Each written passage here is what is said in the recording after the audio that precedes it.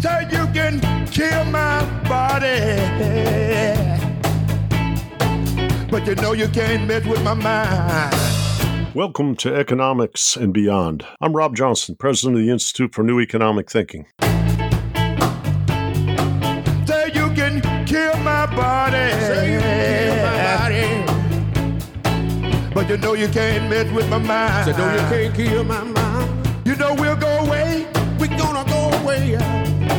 Come back, come back, come back, Come back. my second time. I'm here today with Rana Foroohar from the Financial Times, a good friend of INET, a teacher, an illuminator. She stirs the drink, and today we're here to celebrate Homecoming, The Path to Prosperity in a Post-Global World. Not surprisingly, written by Rana Foroohar. I also would say at the outset, I really enjoyed watching the first of what would be 3 films that I saw on YouTube in the last couple of days about the food systems on the world and how, I guess what I would say just as a prelude in economics, we act like everything channels through the markets and externalities and public goods are rare exceptions. They might be in chapter 36 of the textbook. But in fact, they're pervasive in something like the food system, and we're learning through climate change. But this book is a healthy, constructive, enthusiastic tour through some of the things that matter most in your life. Rana, thanks for joining me. Thank you for having me, Rob. It's a pleasure, as always, to be with you. So, inspiration. You got a whole lot going on. You and Ed Luce and the FT, and I see you at all kinds of, I try to enlist you in all kinds of panels that we do and everything else. In your quiet thinking, etc., what was that little inner voice that came to you and said, you got to write this book? Where did this book's inspiration come from? Well, you know, what comes to mind is a term that you used once with me, felt experience. You said to me once, nothing really resonates in the real world unless it matches people's felt experience at some point. And, you know, as I have moved through the world for over 3 decades, reporting in 3 different continents on economics and business, there have been so many times where the market orthodoxy and what we were being told by policymakers, experts, business people was not matching my own felt experience. And my felt experience comes from being born and raised in Indiana. I had immigrant parents, but I grew up in farm country in the Rust Belt. My dad ran manufacturing plants.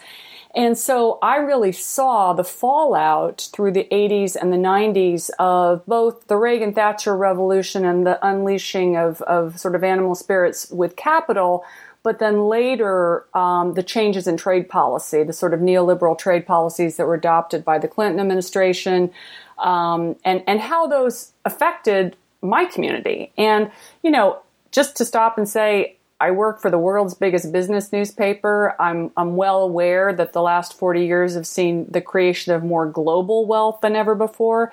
But as we all know too well, there have been huge pockets of inequality that have grown in almost every country, but particularly in developed countries in the industrial base. And so that experience of seeing, we're being told one thing, but I'm seeing and feeling another thing on the ground was really an inspiration for this book. I've always had a sense that the global economy had moved a little too far ahead of national politics, and that those two things needed to be remoored, just as wealth and place needed to be remoored. That wealth was traveling and locating in too few places, geographic and institutional, and that there needed to be a greater dispersion. I sense there are a number of people who kind of had that felt awakening. I remember Raghu Rajan writing a book saying, there's something missing here. That's right. And a book that I read right after Donald Trump was elected. I come from Detroit, not too far away from Indiana. And I remember being in Detroit where the enthusiasm that Donald Trump could create. Now, obviously, the Clintons had been behind NAFTA, welfare reform, and criminal justice reform and various things. And in a 73% black city, you'd understand their unhappiness. But I watched the Trumpian kind of energy take hold. And I watched how, which you might call, people thought the system was rigged and it wasn't sustainable. And, there's an old Chinese adage, I can't quote it exactly, which is people do not engage in revolution for their own well-being. They do it for their children's well-being. And when people started feeling in this country that things were happening, they were being justified. I know you're coming up on a very, very interesting seminar series on the neoliberal order in the next week or so, I guess. And this sense that what you might call what's being projected on top of us might satisfy certain elite power centers, but it's not being felt. And I'll tell you, one of your predecessors in journalism who's no longer alive, William Greider, sensed that when he wrote with David Stockman about what was happening with the Reagan Revolution, or when he wrote about the Federal Reserve, and his question was, independent from whom? And I think you're, how would I say, I won't say you're following in their footsteps, but I think you're resonating with very similar concern. Well, I appreciate that. I mean, I try to blend real data and analysis and big picture with the felt experience. And, I'll just share one of the anecdotes in the book, and I put it up front because I thought it really encapsulated what I was trying to get at, was a conversation I had with Richard Trumka, who was the former AFL-CIO. EPI. He was the chair of.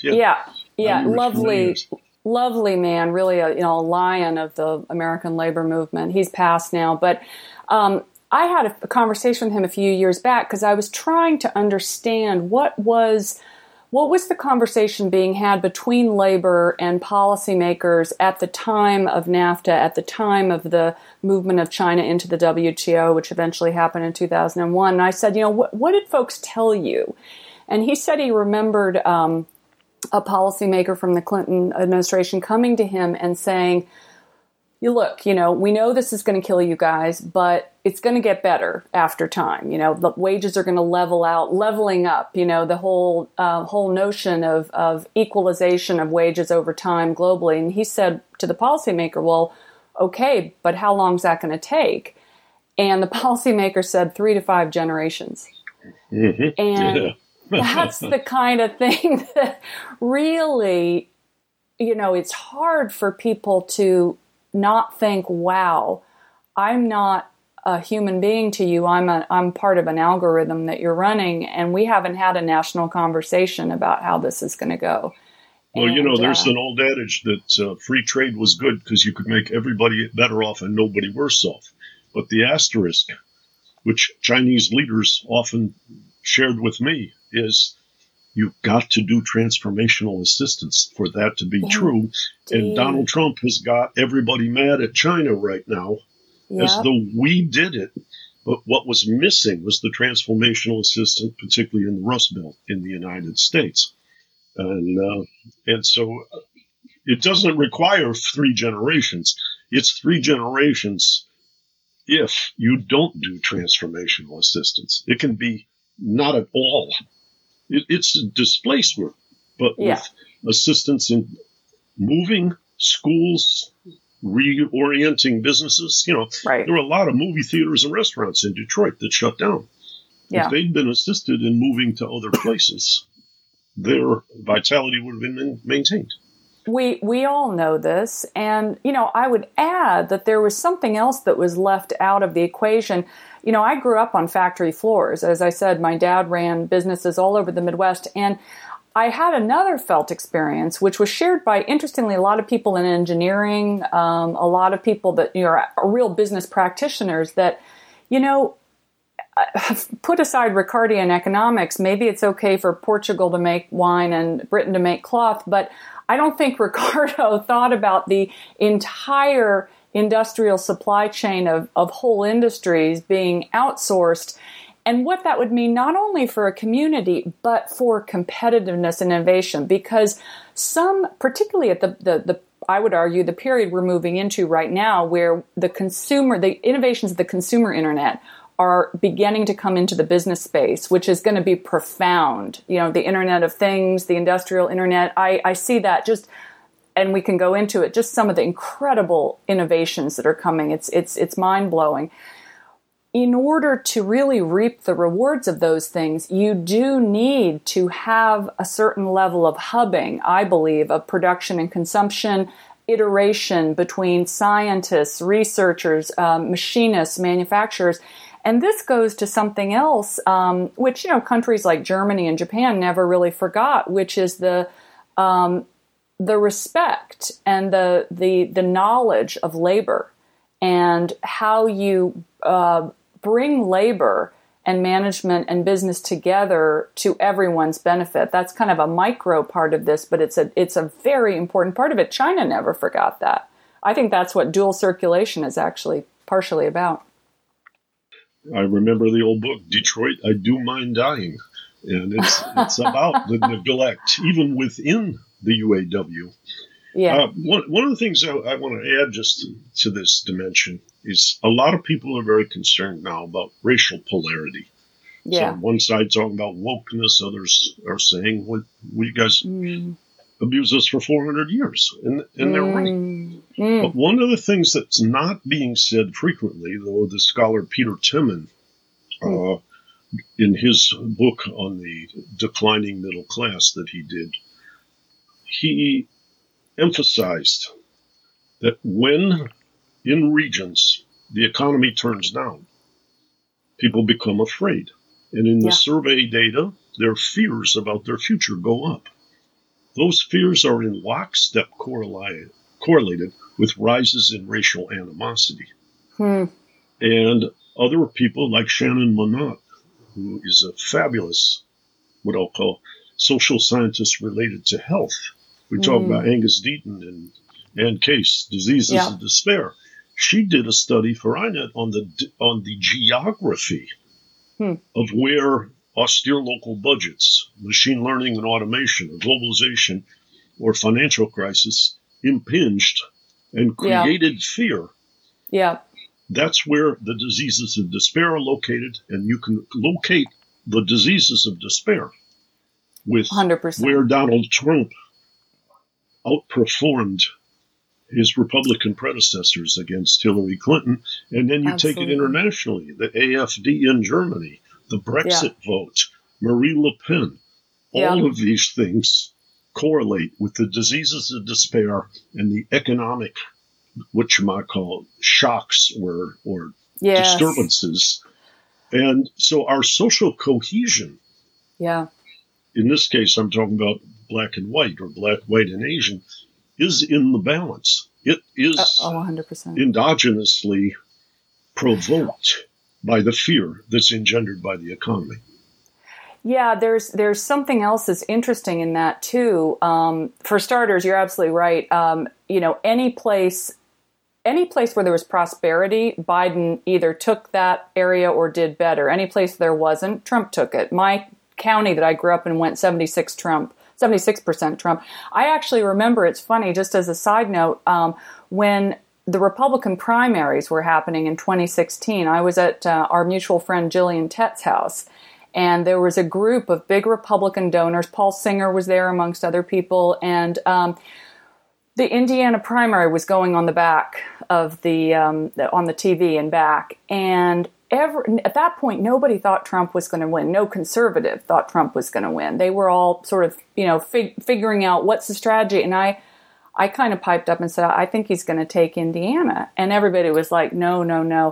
And I said, what do you all have to offer these people? What is your message? What is your message? You don't have it trickle down. That's, but the problem, of course, as you and I know, was that the left had not connected yet the issues of race and class in a way that they needed to, and they had not redeemed themselves, I would say, amongst some of the working population, as I believe they are now doing. And I would look at people like, even someone like a Ro Khanna, who's speaking up and saying, we can't have a diverse democracy unless we get the economy right. I that connection of class issues and race issues, I think, are very important to getting back onto the right track.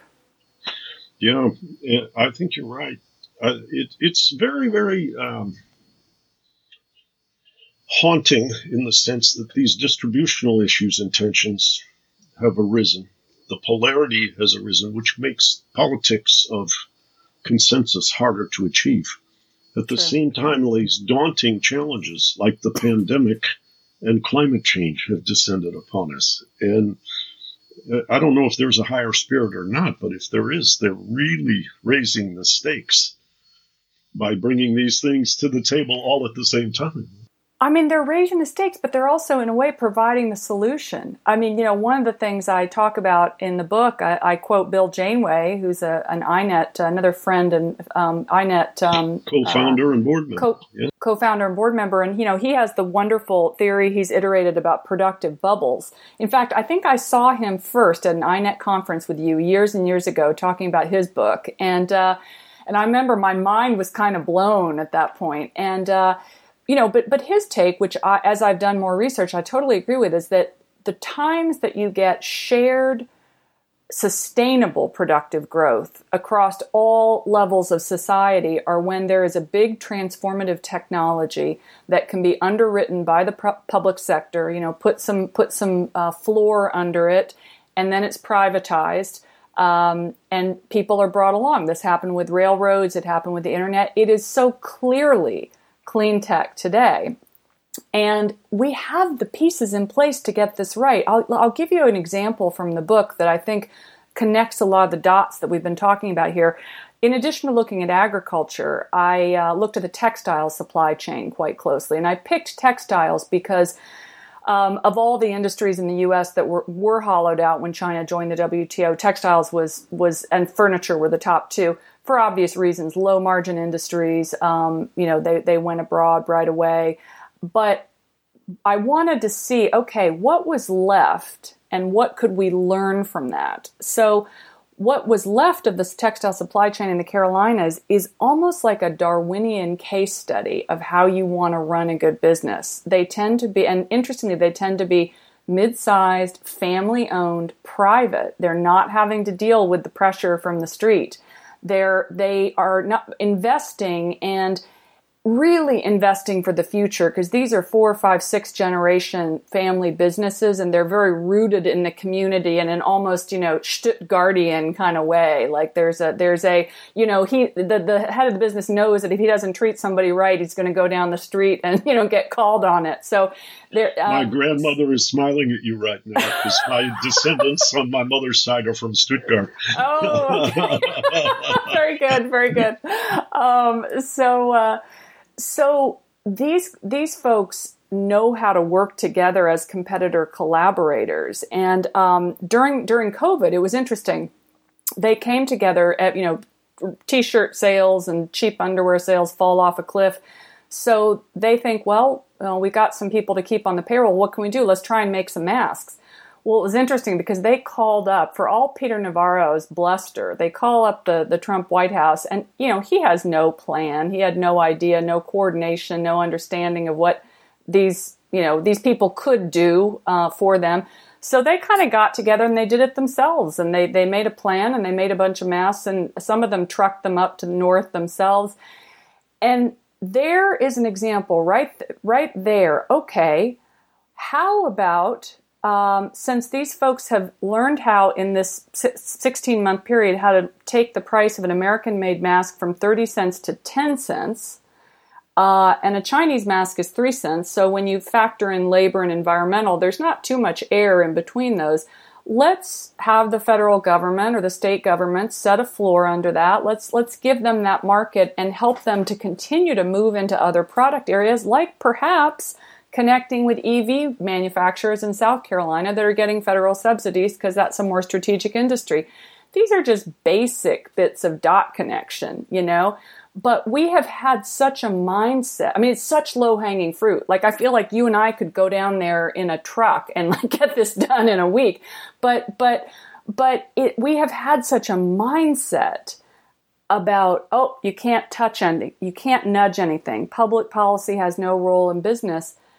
It's just so atypical. The rest of the world just doesn't think that way. But I think things are changing now. And I think, what we've seen with semiconductors, for example, which I also talk about in the book, this is not about China. I mean, even from China's perspective, I think the idea that we had a neoliberal system where it was all about driving down prices and efficiency to the extent that 92% of high-end semiconductor chips end up being made on one very contentious island. That's not good for anybody. That's just kind of basic. We need a little more resiliency in the system here. And so I feel like in some ways COVID and also the war in Ukraine, which kind of awakened us to the idea that maybe getting your energy supply from an autocrat is not such a good idea. It's been a bit like a scrim that's been pulled back on some of these fragilities in the system that we're beginning to see now. Yeah. It's interesting when you talk about that, which you might call hiding in plain sight, or all these collaborative weaves that could be done. I'm reminded in 2017, the writer Peter Goodman, who I know you know. Yes. We used to sit together at Davos and talk in the cafeteria area, and none of us will be invited has back. Obviously gone on and written a book about his experience.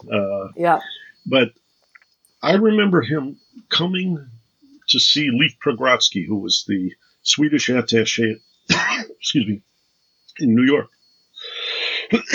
And he had an article about the robots are coming and Sweden is fine. Interesting. And the reason I underscore this today is that I think you're traveling in a terrain now that's very important. The terrain is, in America, we were viewed as having the flexible supply side. Yes. And so you could reallocate things efficiently and transform the economy, and Europe was, quote, sclerotic and stagnant. And what Peter was alleging in this article was, and this is December of 2017, was his article. I talked to him in the first quarter of 2018. But what he was saying was, with Donald Trump having fomented the legitimacy of all this despair, the system is rigged and what have you, we're now at a place in America where the resistance to technological transformation is going to grow out of suspicion that we'll lose, like West Virginians losing on climate change because nobody takes care of them like they didn't take care of Cleveland or Detroit. So then you're in a place where in Sweden, they say the possibility frontier of incorporating robots is great. We'll all keep our health care, our pension, our children stay in school, and we'll get some transformational training. Let's do it.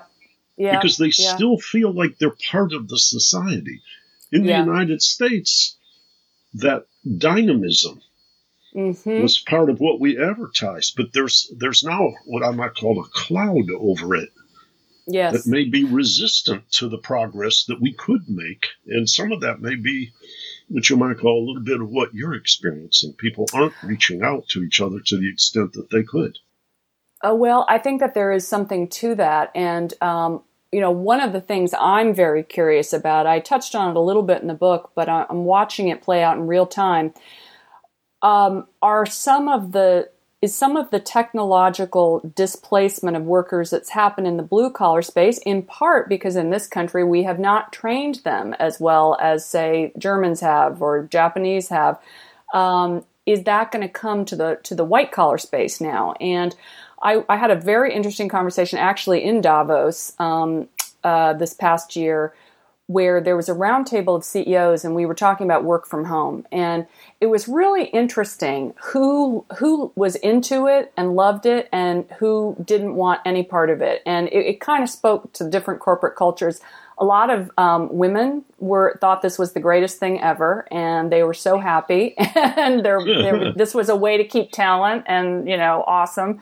A lot of the Silicon Valley bros were just like, no, you can't run a business like this. You've got to go back. But some of the larger tech companies like Google, et cetera, Facebook were saying, okay, you can work anywhere. Well, one of the CEOs turned to me and said, I actually think it's kind of diabolical, the tech folks, what they're doing, letting people work everywhere, because they've figured out if you can do it in Tahoe, you can do it in Bangalore.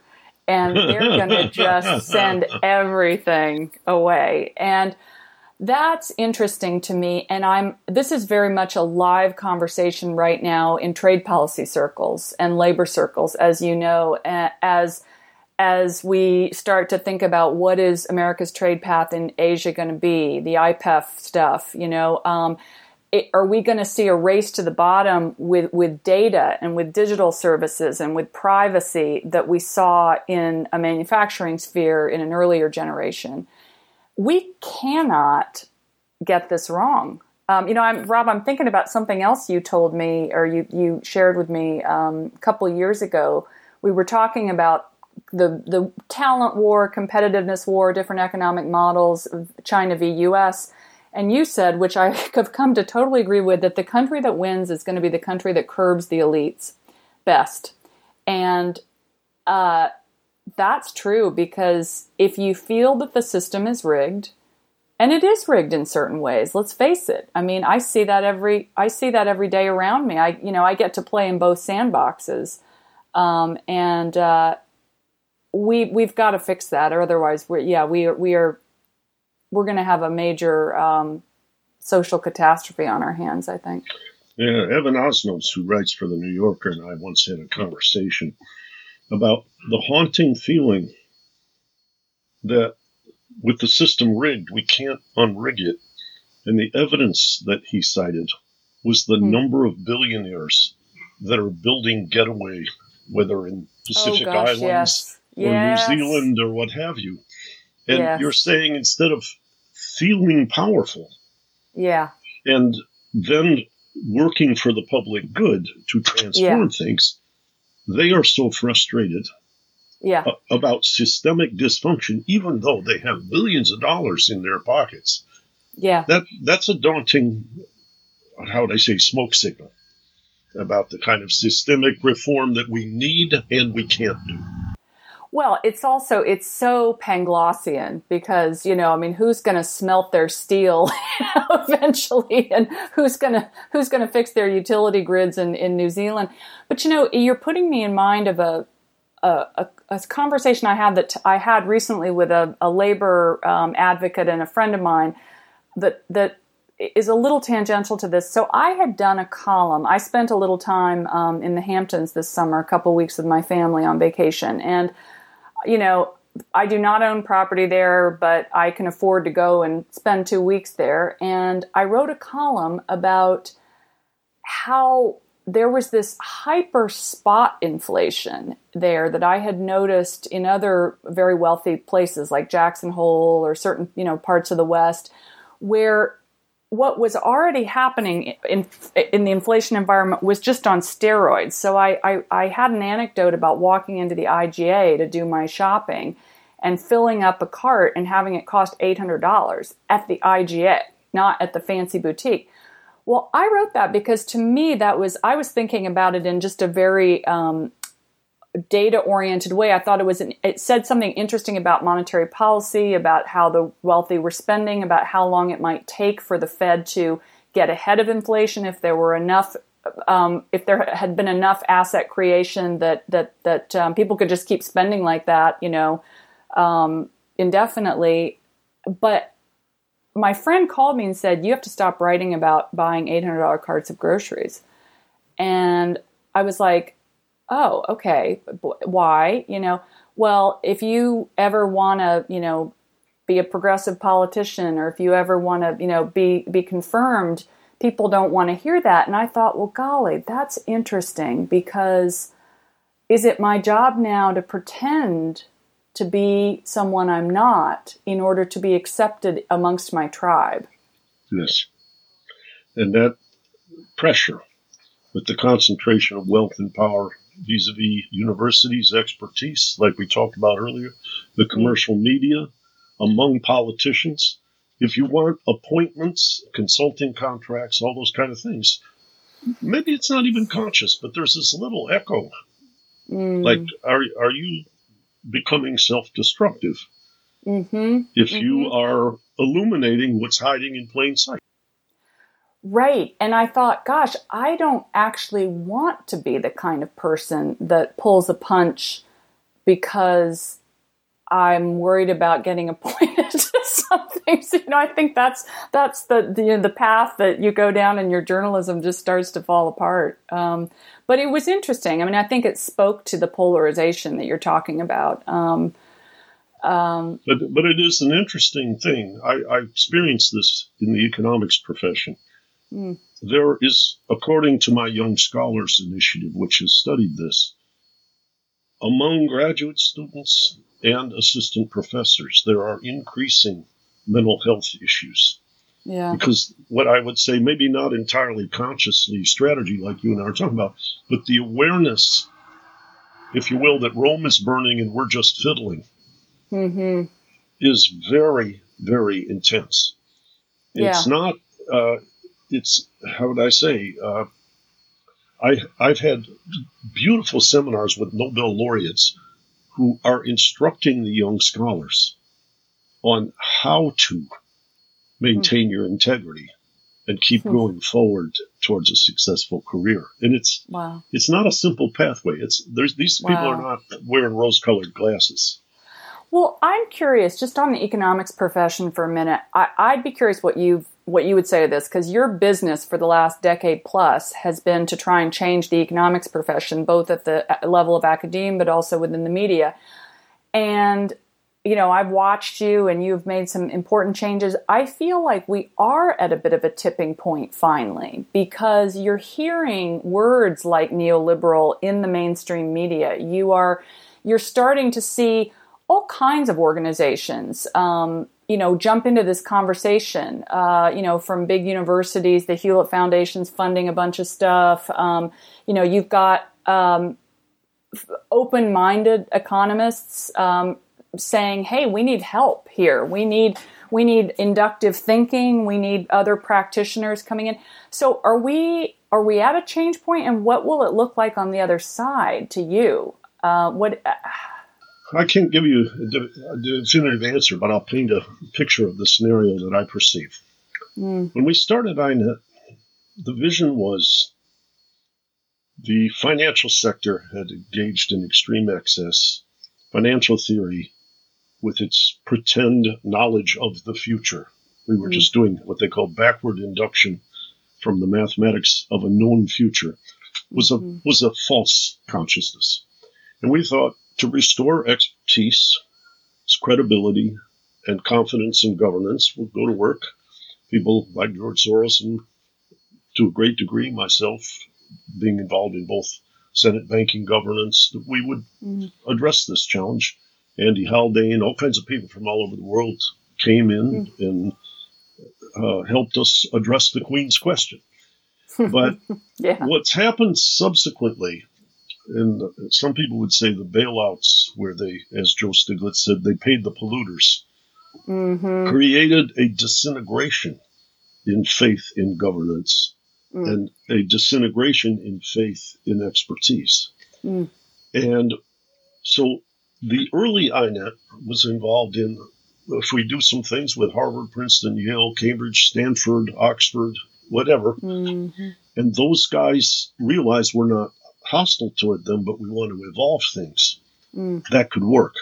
What's happened now is, whether it's INET or whether it's the elite universities, expertise has been kind of thrown in the garbage can. And so we're in a place now where the situation is wide open because nobody's deferential to the profession. But in a and this is why I don't have a clear answer for you, in a tumultuous emotional climate, all kinds of different unconscious cautions raise their head.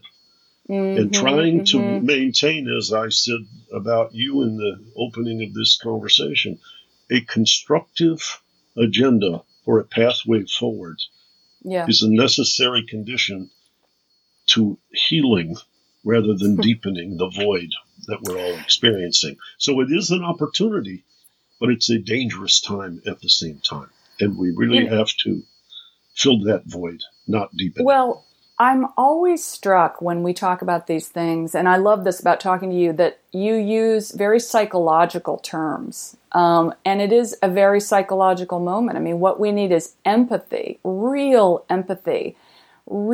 listening. I'm thinking about another anecdote I had in reporting my book.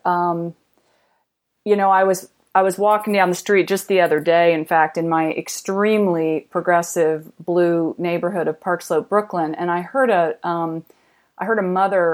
little girl ask her mother, "Are there still really racists in the world?" And the mother said, which was kind of amazing. I thought that was profound because she was thinking about it really in a kind of a deep way. You could see from her voice. And the mother said, "Yes, in the South."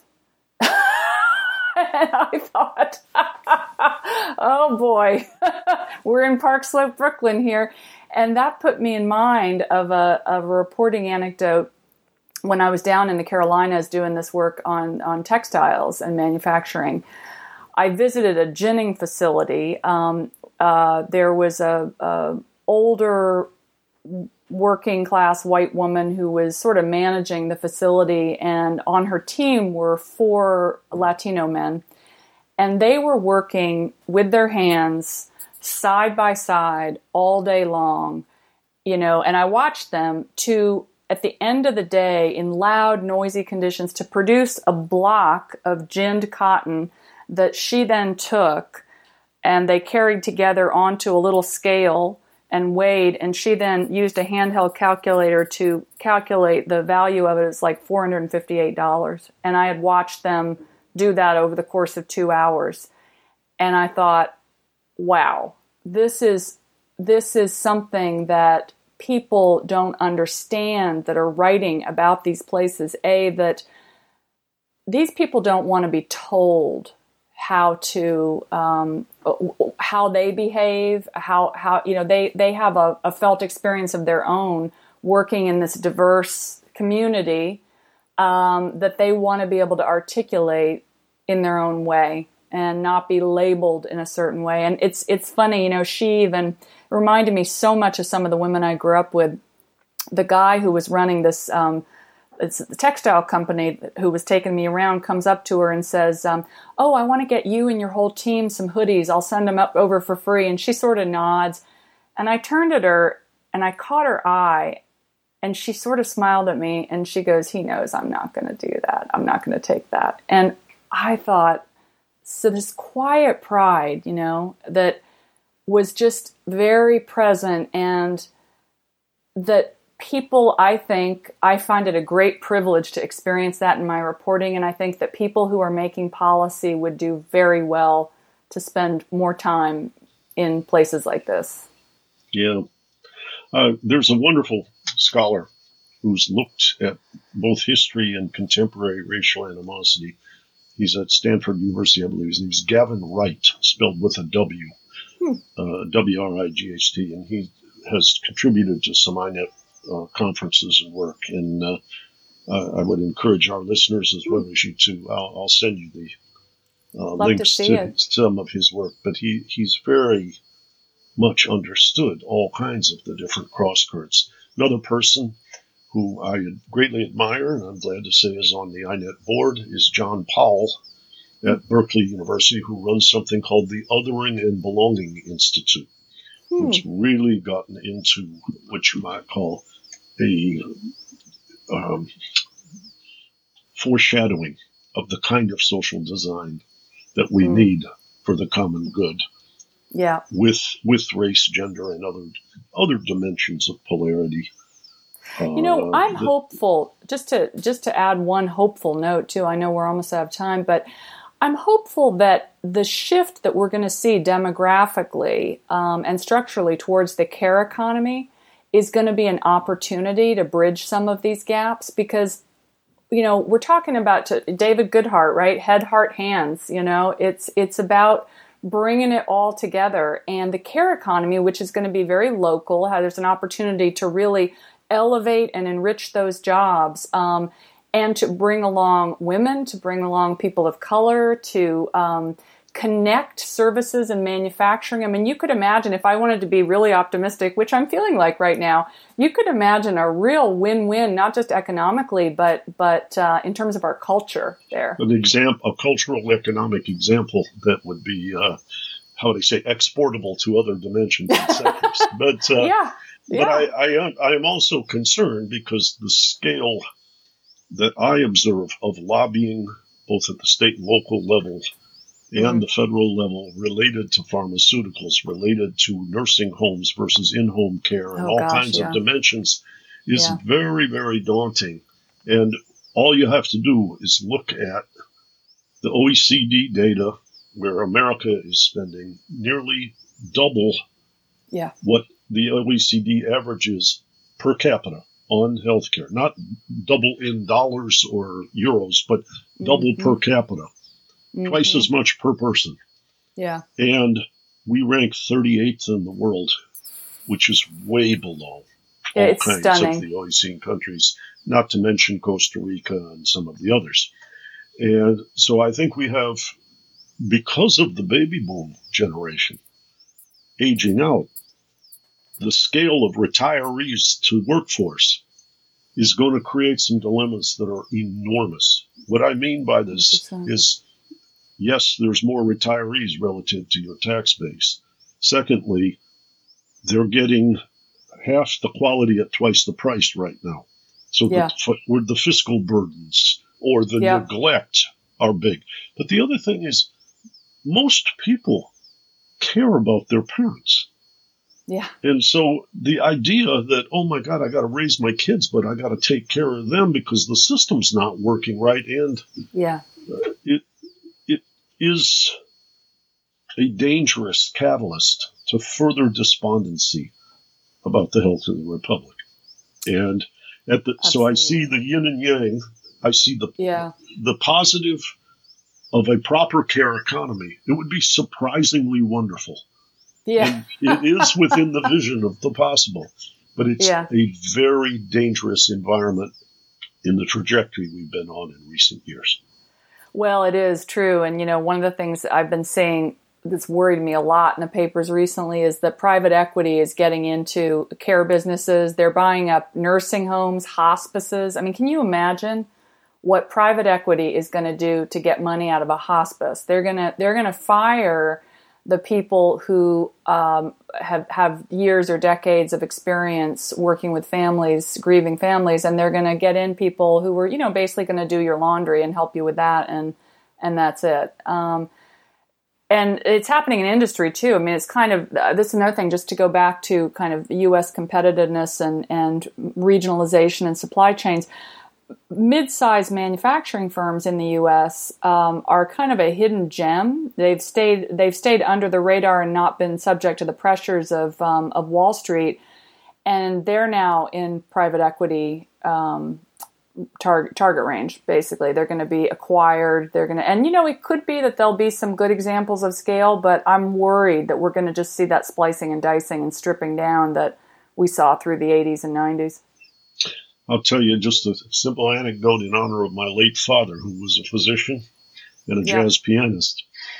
When my mother passed away, he had Alzheimer's disease, and it reached a point where in-home care could not work because he needed like 3 shifts of people to be with him over the course of a day. So we moved to a nursing home, and he was still reasonably lucid. And every night, he used to play the piano for 75 to 90 minutes for everyone. And at one point he called me and he said, I see in this nursing home that a lot of people are treated very rudely. but I give the staff a 90-minute break every night, and they treat me very well. But Rob, as I deteriorate mentally, I will lose the ability to play the piano, and I want you to promise you'll move me out of here once I stop being able to be their pianist. I just thought that was a haunting thing. I eventually did move him out. It was a Detroit nursing home, and I moved him out to Oregon, where my sisters and brothers-in-law and some of his grandchildren were based. But that sensitivity to the environment and his sensitivity from his medical awareness really stung me. And at any rate, I think there's a lot in the balance right now. It makes the work that you're doing and the courage that you manifest very important. I always am inspired as I listen to people, and there was a song that came to my mind that I love it. You and your songs. There's an artist named Todd Rundgren. Oh, yeah. And he had a famous song. It was a little more in the romantic flavor than what I'm referring to here. But when I read your book, I heard this song a few times, and I heard it today, and it's called I Saw the Light. When the lyrics start, it was late last night. I was feeling something wasn't right. There was not another soul in sight, only you. So we walked along, though I knew there was something wrong, and a feeling hit me oh so strong. And then you gazed up at me, and the answer was plain to see, because I saw the light in your eyes. I think you are illuminating many things. And from the platform that you've created in Newsweek, Time Magazine, and now the FT, the films you're making, and so forth, I think dissemination with courage is just as important as insight, and you embody both of them. So thank you for your work. Rob, I can't tell you how much that means to me. You have been a huge inspiration and support to me always, and you are a humble giant in a world where there's not too many of those. So I appreciate your time. I'm so glad to be here with your listeners, and onward. We're gonna do good things. Well, we'll do a couple more episodes. You got 2 more movies coming out, I understand. Yeah, and, absolutely. There's more to cover in this book, but I believe the book comes out on the 18th of October, so you can pre-order it right now. And once again, it's called Homecoming: The Path to Prosperity in a Post-Global World. And Rana, you're how would I say? You inspire me, and if you say I've helped you along, I made a pretty good bet, didn't I? All right. I owe you a drink and another podcast. I'll see you soon. Okay, bye. Very good. Thanks. Bye-bye. Bye. And check out more from the Institute for New Economic Thinking at ineteconomics.org. And I'll tell it and speak it and think it and breathe it, and reflect from the mountains so all souls can see it. And I'll stand on the ocean until I start sinking, but I'll know my song well before I start singing.